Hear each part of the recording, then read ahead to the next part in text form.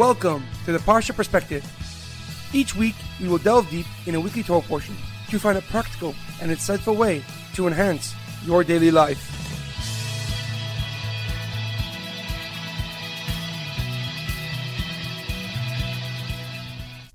Thank you for tuning in.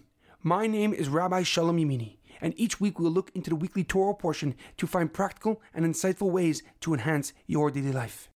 This week's Parsha Perspective is in honor of the complete and speedy recovery of Bat Sheva Sarah Bas Chana, Sason Batzal Ben Batya, Shaul Ben Brita, and Sephir Bas Aryela.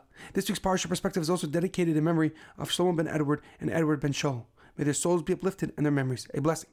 This week's Torah portion is Parshas Beshalach. Our Parsha begins with Paro regretting his decision to let the Jewish nation free. He decides to chase after them to finish off his Jewish problems. And as the Jewish nation are approaching the Yam Suf, the Sea of Reeds, they notice the Egyptian army quickly approaching from behind, trapping them against the water. They began to panic and cried out to Moshe, "Why have you taken us out of Egypt?" And Moshe responded, "Do not be afraid and stand firm and see the salvation that God will do for you today, because God will fight for you and you will remain silent." Hashem then instructed Moshe to stretch out his staff over the sea, splitting it for the Jewish nation. And as soon as they finished crossing, the waters immediately came crashing down on Paro and his armies, drowning them instantly.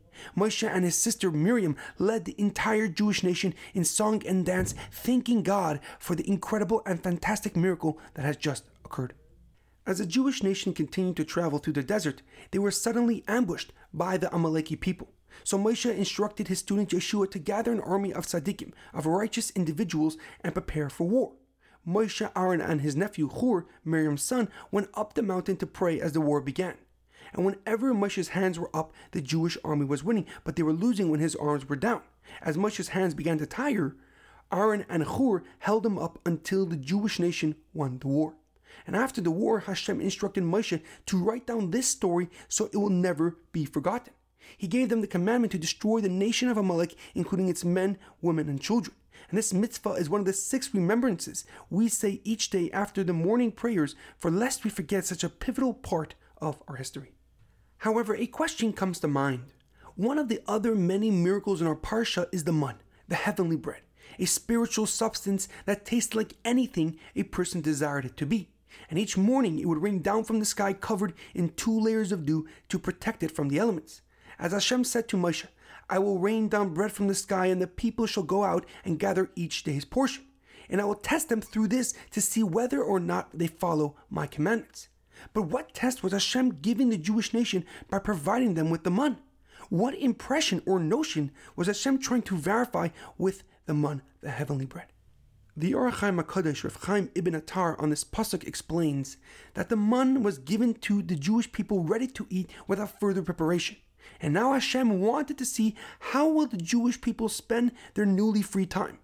Would they waste their time complaining about what they don't have or how it was different in Mitzrayim in Egypt? Or would they spend their time learning how to serve God as his chosen people?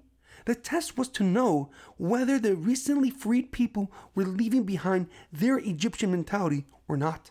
However, the Kli Yakar, Rav Shlomo Ephraim ben Aaron, gives a deeper and more profound explanation.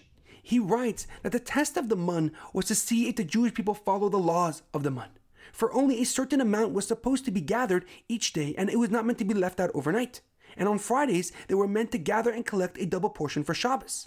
The Kli Yakar explains that the test of the man was actually extremely profound, for it was to show if the Jewish people believed that Hashem was going to provide for them anew each and every day.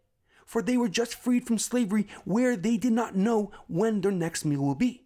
So if they gathered extra money just to have in case, it would show Hashem that they did not fully trust him to provide for them every single day. However, if they only collected the amount allowed, it would prove to Hashem that they believed he will give them what they need each and every day. That they have changed their mindset and outlook from not trusting Moshe when he first came to redeem them in Egypt, to completely believing in Hashem and in Moshe, his faithful servant. In our daily life, it is imperative that we recognize that many of our actions each day are the foundation for long-term success. Whether our goal is to be financially stable or to create a family, it requires a long-term vision with a short-term drive. It requires that we trust the process even if we don't see its benefits. For it's how we conduct ourselves daily that will determine our results in the future. And this lesson is especially prevalent for this week as we celebrate the New Year of Trees, Tu B'Shvat. Because to grow a large, beautiful, and strong tree, you must help it survive the stages where it's most vulnerable.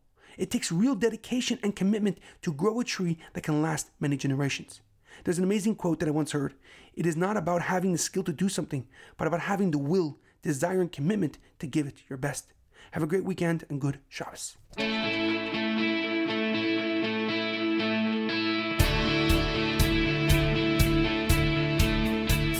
Thank you for tuning in to the Parsha Perspective.